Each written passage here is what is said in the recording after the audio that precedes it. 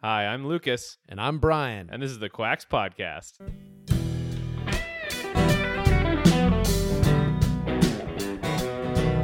Hey, everybody, welcome to the Quacks Podcast. I am Lucas here with Brian. How's it going, Brian? I'm good. I'm Brian here with Lucas. Yeah, all right, we're back at it. We are. Woohoo! Seems like it's been a while. Yeah, it's been a few weeks. We've had interviews and stuff that I've been posting, so we haven't had to do a podcast.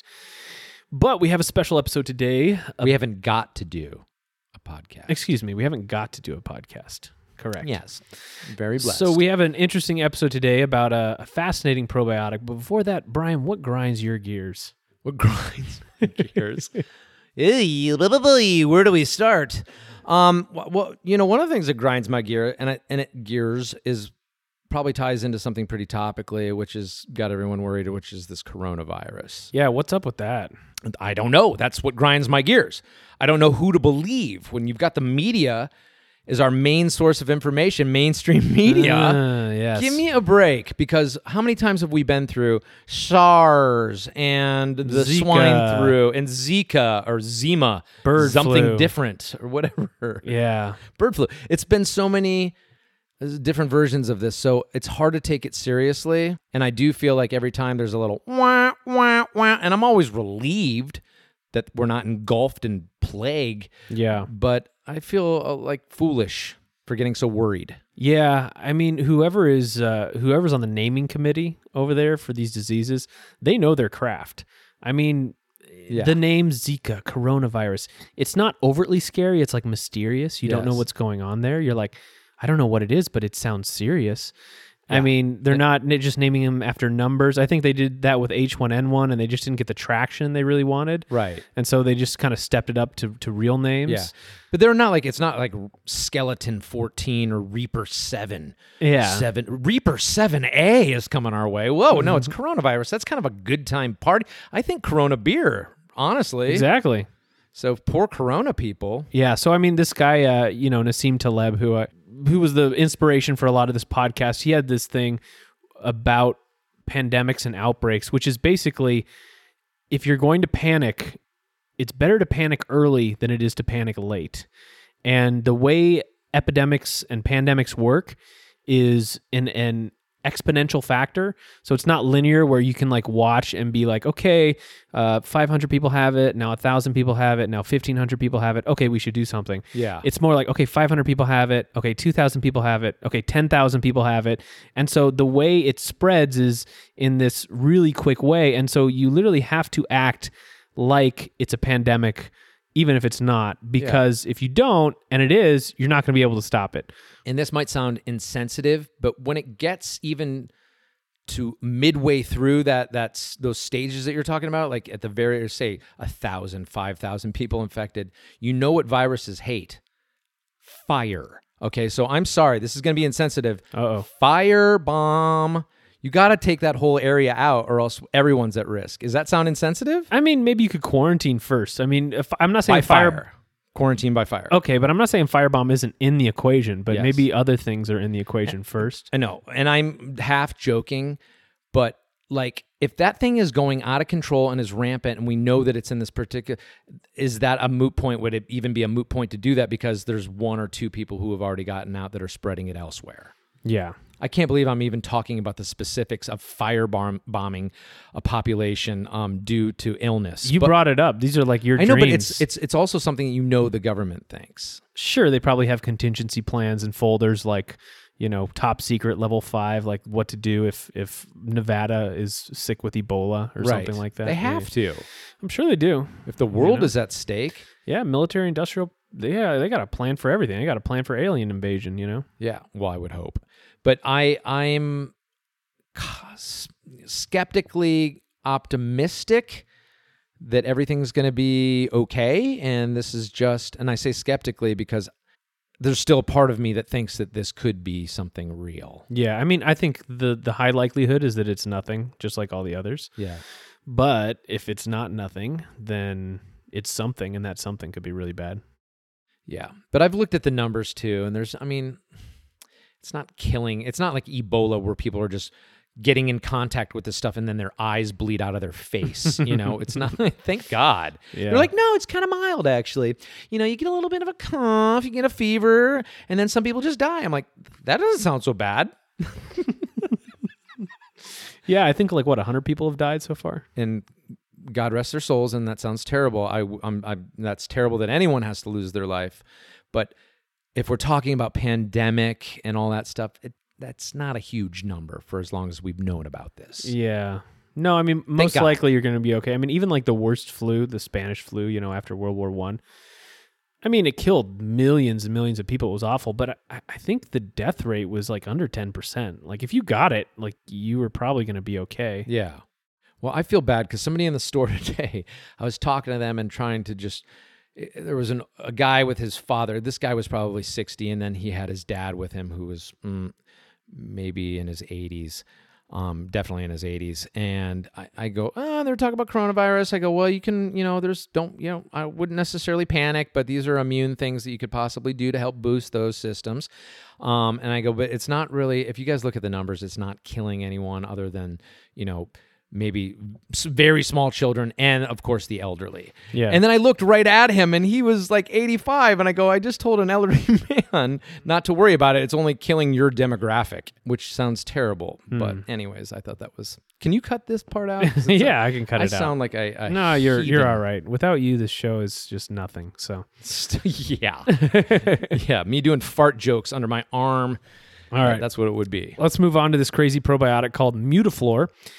And it is a very interesting probiotic. I'm guessing most people have no idea it exists, but it's actually been in use for almost a century now. Okay. And I'll kind of share, I've been experimenting with it for a couple months now, and so I'll share my story about it at the end. But it's one of the most studied probiotics out there, and it's actually been shown to help a variety of chronic illnesses, irritable bowel disease, constipation, ulcerative colitis, and even things like chronic fatigue syndrome or liver disease. Okay. So it's pretty cool. It's called Mutaflor, M-U-T-A Flor. Never heard of it. I know, yeah, most people haven't.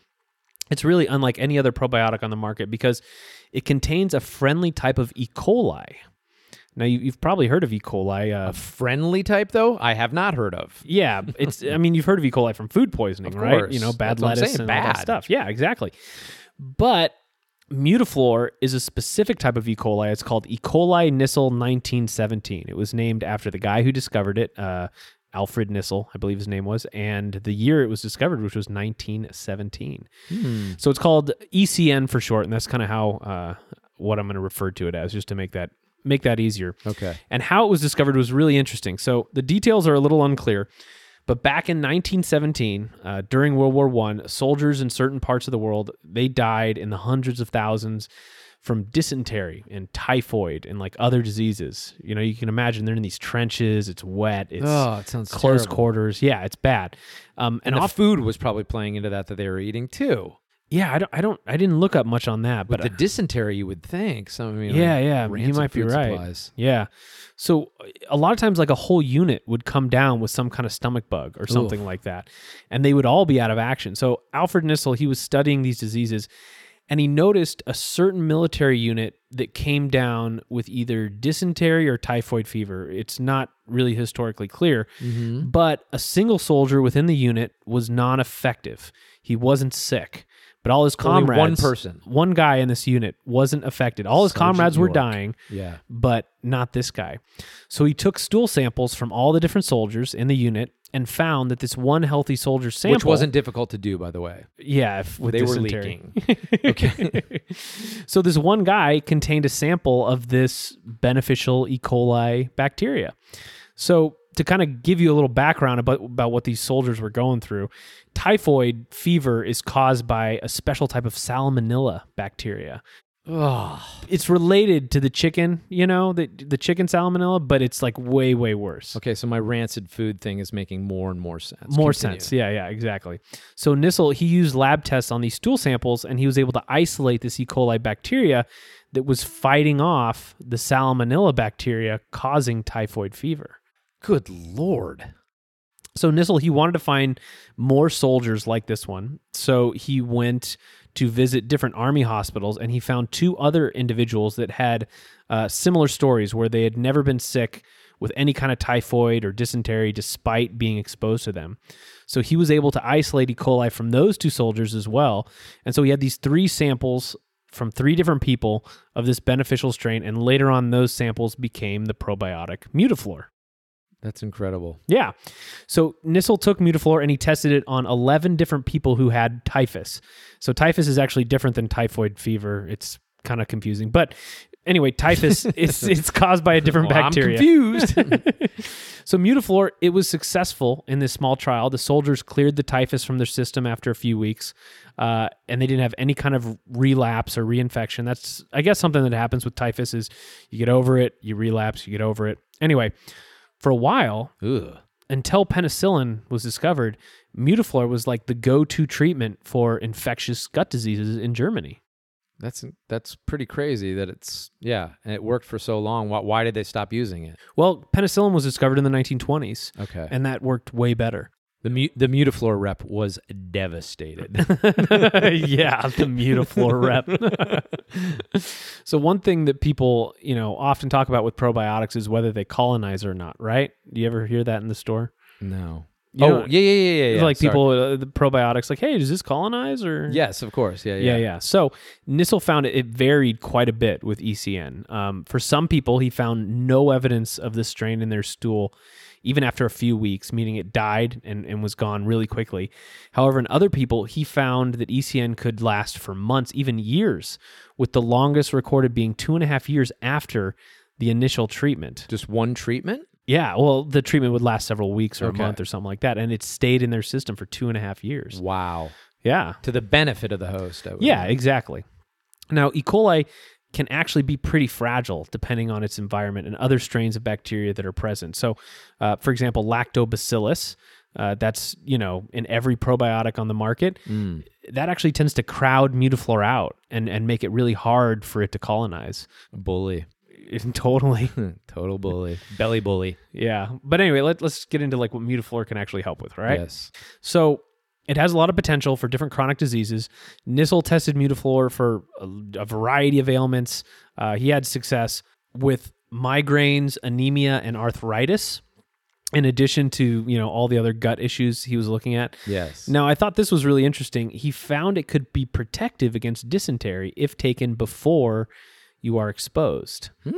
So, you know how when you visit Mexico and all the locals can drink water and not have a problem, but if you drink the water, it's Montezuma's revenge time. It's by Güero.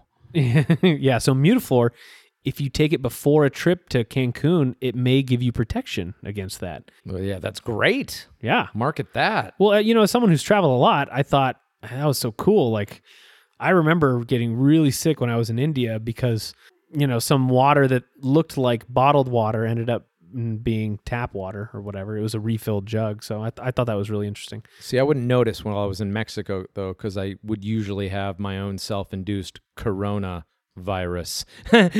See what I did there? So I could have dysentery and not even know it. But those times have changed. And back to you, Lucas. So another disease that Mutaflor could potentially help with is chronic fatigue syndrome.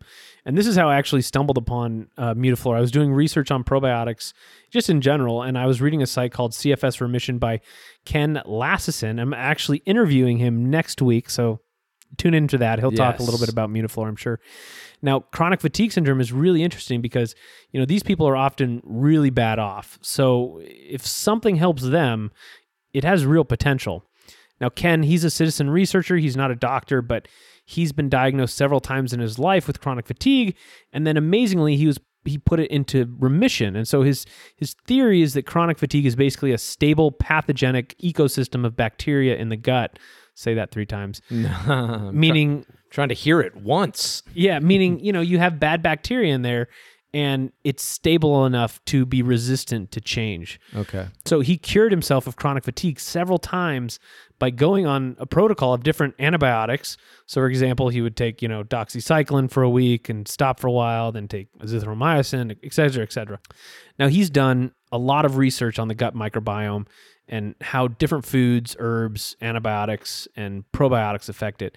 And one of the things he researched in chronic fatigue was the propensity of these people to do worse on normal probiotics out there like Acidophilus. Now, when they do stool tests, they are quite low on bacteria like E. coli in the gut. So apparently, there are many people out there with chronic fatigue who have used Mutaflor and found it really improves their system. Wow. Yeah. Now, since Nissl did his original experiments, a lot of other studies have looked at Mutaflor. I just want to mention a few of those real quick before we move on. There were a few studies on Mutaflor for ulcerative colitis, which they tested ECN against, they tested against a drug used for ulcerative colitis called mesalazine, something like that. Many of these studies have found that Mutaflor was just as effective as this. So how come it's not more widespread? We'll get to that because it's actually, it's not here in the United States. It's used a lot over in Europe, but it's not here in the United States. Yeah. So, I mean, that's really awesome for ulcerative colitis people because, mesalazine has, I guess, some really hefty side effects, like headaches and kidney problems and stuff, and Mutaflor doesn't. So, yeah, it would seem like a no-brainer. Yeah, it's kind of a nice deal. Other studies have shown Mutaflor is effective over placebo against a bunch of different forms of irritable bowel syndrome, like we mentioned above. Irritable bowel is, it's a collection of gut problems, constipation, diarrhea, gastroenteritis, pain, etc. Are they all just kind of lumped into that same category? Yeah, and if you get diagnosed with IBS, it's kind of like each one is different. Some people are diarrhea, some people are constipation, some people are pain. It's all. But some of that is different. It's allergens. So can't you just remove that stuff and it's classified as irritable? Your bowel's getting irritated by something that you're consuming. Yeah, so that's part of that. Yeah, that's part of it. Some of them have allergies to different food, and that's making it worse. And some of them can get over whatever they have by changing their diet. Okay. Some can't. Some have bad bacteria or whatever that are causing problems. But they lump them all into the irritable bowel. Pretty much. Okay. Yeah. So Mutaflor has also been shown to improve liver parameters in people with liver disease, improved intestinal barrier function, and lower endotoxin. Have we talked about endotoxin at all? We have a little bit. Okay, I think we may have mentioned it before, but it's a short name for lipopolysaccharide. It's basically a type of fat complex carbohydrate that bacteria release. Endotoxin is important because it's kind of the end-all, be-all of causing inflammation and metabolic disease. If you inject someone with endotoxin, they will feel sick, sluggish, depressed, and endotoxin is actually used in mice studies a lot to induce metabolic disease. So anything that lowers endotoxin generally makes you healthier and feel better. I just think of these mice, these lazy mice lazing about, waiting for disease to happen. All right. So Mutaflor has also been shown to help fight fungus, like Candida, which, is that still a thing in health food stores? Because I remember when Candida? Yeah. It's huge. It's still big. Dude, like every day. Because I swear when I was working at a health food store, everybody coming in thought they had Candida.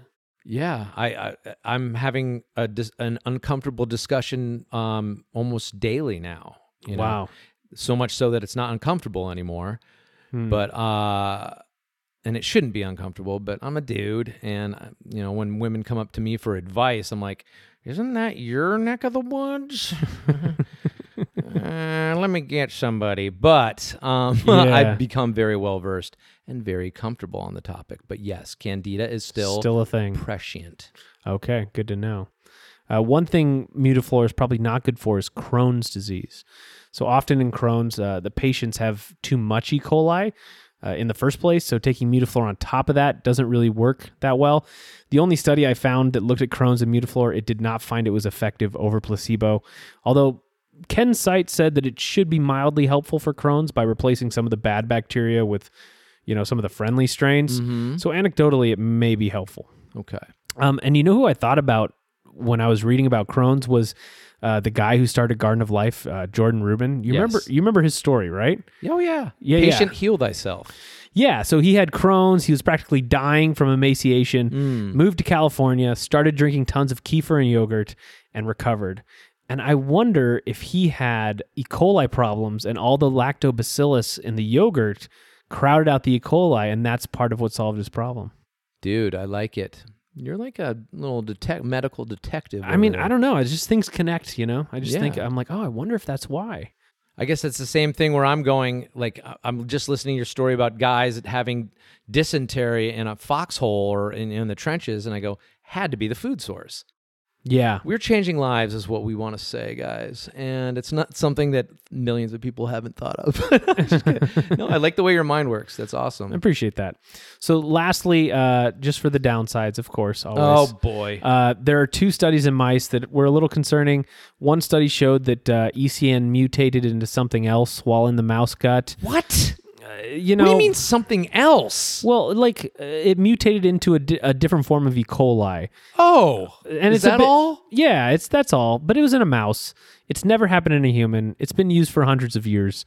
So, I mean, being in a different animal is probably the factor there.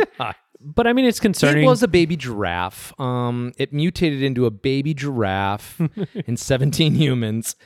There's sounds no so sign of it ominous. happening in humans, but Okay. you just got to give out the warning that there's this one study that it mutated, because if E. coli mutates into worse E. coli, then Yeah, it was a rarity though. exactly. And there was another study where they had these genetically altered mice that they gave Mutaflor to, and they had lesions in their guts or something like that from Mutaflor, but they were genetically altered, so I wasn't really that worried Does about anyone else get sick to their stomach when they hear about mice experiments and genetically modified creatures with gut ailments? it. I don't know. I don't know why it bothers me so much. Does it really? It does. Really? Like in your heart? Yeah, like I don't know how to, like energetically I get really grossed out first of all, and then I feel terrible for these mice. Oh, man. Yeah. I don't know. I don't. I just think, well, better them, I guess. I mean, if given the choice, Yeah. they can take you. So if you want to try Mutaflor, it does seem like it could be a great experiment. Okay. All right. There are a few things to be aware of when you're trying it, though. So first off, it's banned in the United States. The FDA... Why? Well, they got a little hysterical some years back. We were having a lot of problems with E. coli, with lettuce and stuff. So they just blanket banned anything that had E. coli in it. And they didn't they just had a hissy fit. They didn't look at the dozens of studies showing it was safe. They didn't look at the different European countries that use it. They didn't have Mutaflor or whatever lobbyists I on guess hand to help I guess with that? not. They just hammered it. So Wow. yeah. So but you can order it from Canada. It's perfectly so it's legal to have. It's legal to have. You just can't sell it here. I guess I should make that distinction. Yeah. Yeah. You don't have to deal it. market Mutaflor. Yeah, you're behind the alley, like, hey man, you want some Mutaflor? That's not happening. It's fine to have it. You just have to order it from Canada, and I'll put the link in the show notes for a place to buy it. Now, because of shipping and regulations, it's kind of pricey. Like in Germany, you can get it for like 20 euros, but from Canada, it's going to run you like $90 for 60 capsules. But they didn't think it was going to mutate. They called it Mutaflor, which means mutating flora. I guess. I don't know. Writing was on the wall. Now, as far as how to take it, Nissel had some recommendations that he gave from his observations in using it in the field. So I want to give a big shout out to this guy on the Repeat forum, Mauricio. Yeah, Mauricio. He kind of helped me translate some of Nissel's original documents from German.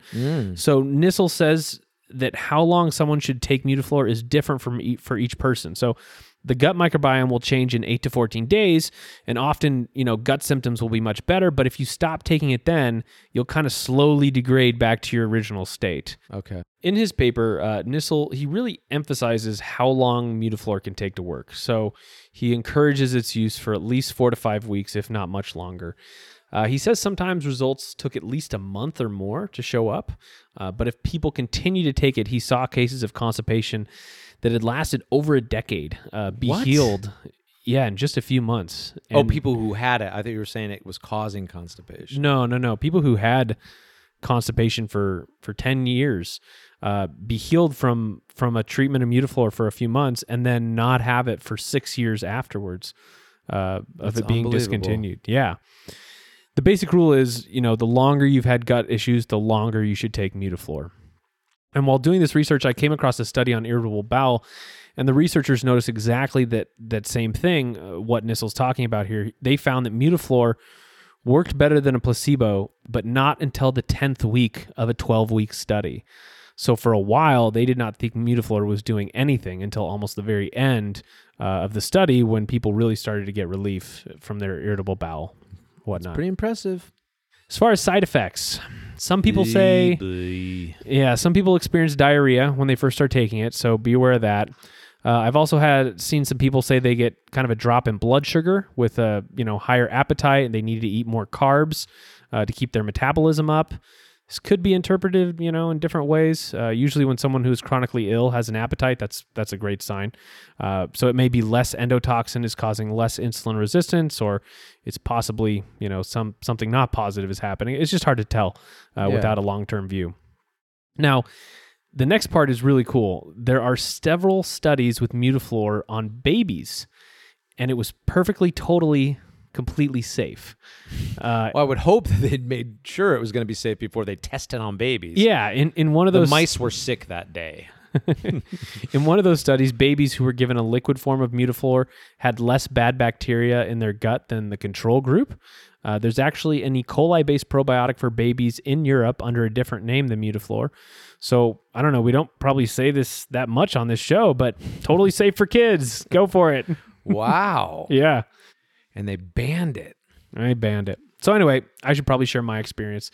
So for a long time, I've had this really hard time getting more than 6 to 7 hours of sleep at a time. Usually I wake up, I feel low blood sugar symptoms, and I need to eat something if I want to try and get back to bed. But, it's like if I've had 7 hours of the day, it's like, why not just get up and start going, right? Yeah. So I tried to solve this problem a couple years ago, thinking it was like a glycogen storage issue. Glycogen is the storage form of carbohydrates that your body puts into your muscles to be used when you need energy. Okay. And I figured that, I was running out of glycogen in the night, and that's why I was waking up and needing food. So I tried eating a bunch of carbs before bed. I tried liver protocols. Nothing really worked. One thing I did notice, though, is that if I had a really large meal at dinner, it would actually tend to make it worse. So it kind of didn't fit with the glycogen theory. Yeah. So Mutaflor seems to have solved this issue for me. Totally. Really? So I started taking it. I didn't notice anything the first night, but the second night I went to bed around 9:30 or 10. I woke up at 8. I mean, I was totally flabbergasted. I slept 10 hours. I haven't done that since I was a teenager. And this was the first time you took it? Like the second or third time. Okay. Like the first or second night, I didn't do anything. But like Okay, that's what you're saying. Yeah. And 3 nights in. Yeah, and so I slept 10 hours. The next night, I slept 9 hours. And since then, my sleep has really stabilized around 8 hours per night. So my realization from this is that some of my gut bacteria was obviously, putting out bad juju or something like that. And Mutaflor is just kind of cleaning up shop and letting me get some sleep a little bit longer. That's impressive. I mean, I picked up 1 to 2 hours of sleep, per night. This was totally awesome. I took 3 capsules per day, 1 before each one of my meals. I tried going up to 6 capsules. I didn't really notice much difference. So probably 2 to 3 capsules per day is the sweet spot, I'm guessing. Okay. So, once you're done with this, then in theory, it should last you a while. Yeah, I haven't really gone off of it yet. How long have you been on it? Well, I'm working on my 3rd box. So, and each box lasts about a month, but my first box lasted maybe 2 or 3 weeks. So maybe 2.5 months I've been taking it. I didn't even know you were taking this for that long. Well, yeah, I got to try stuff out, and if it's a dud, I don't, Right. Yeah. I tried 6 capsules per day. That's actually what the box recommends. 6 capsules per day, and then you titrate down to 4 per day. But, then you're looking at 60 capsules only lasting 15 days, and that gets expensive. Yeah. So I think just 2 to 3 capsules, maybe even 1 capsule per day is probably enough if you're taking it in an ongoing manner, maybe front loading it. I don't know. And you said this is refrigerated. It is. And see, that's the whole thing about shipping it is it has to be shipped with an ice pack because if it's very sensitive to death. See, that scares me because I know, I'm sorry, but I've gotten enough shipments that were supposed to be packed in ice that weren't. So the place that I get it from, this Feel Good Naturally, they have a pretty good system. They only ship it out. You have to get it ordered by Thursday, and they ship it out by Monday, and you get it by Thursday or Friday. And so the shipping costs quite a bit to do. But there's an ice pack in there, and it should be, according to the manufacturers, it should be okay for a few days if it's not totally cold. Okay. So, I mean, they ship it pretty well. You pay for it, but yeah. And it's this time of year. It shouldn't be that big of a problem anyway. Totally. Anyway, what do you think about it? I'm intrigued. I obviously want to give it a shot because Yeah. I've had some gut issues of my own throughout my adult life, and I'd love to see if that rectified it. You said you're 2.5 months in. Yeah. Do you think you're going to stop here pretty soon? Probably. I mean, I ordered 4 boxes to give it a shot. I think after maybe the 4th box, I'll just I'll see what happens after I get off of it. Right. I mean, me personally, the benefits kind of trailed off. Like I started getting better sleep, and that's great, but I haven't really noticed anything else. Right. I think the benefits are, I guess I should just say, I think the benefits I've gotten out of it, what I'm going to get out of it. Like I talked to Ken about it, and he said, people really react to it in one of 2 ways. Either it's big, they get floored by it, they get headaches, they get a Herx reaction or whatever, and they feel really bad, or nothing. It's no big deal. Right. And so I think I'm one of the ones who gets the benefits of sleep, but maybe not much else. Okay. Yeah. And I think Sleep's a pretty good one. it is. And I think the whole, it got me thinking about antibiotic resistance, because most people have probably heard that their, bacteria is gaining resistance to antibiotics. And at some point, antibiotics are just going to stop working. I mean, I wonder if beneficial strains like Mutafor, or maybe, other bacteria that we engineer, are kind of the future of how we handle bacterial infection. It would make sense. It could be cool. Could be cool, unless they start mutating. Exactly. It was only in mice. Don't worry about it.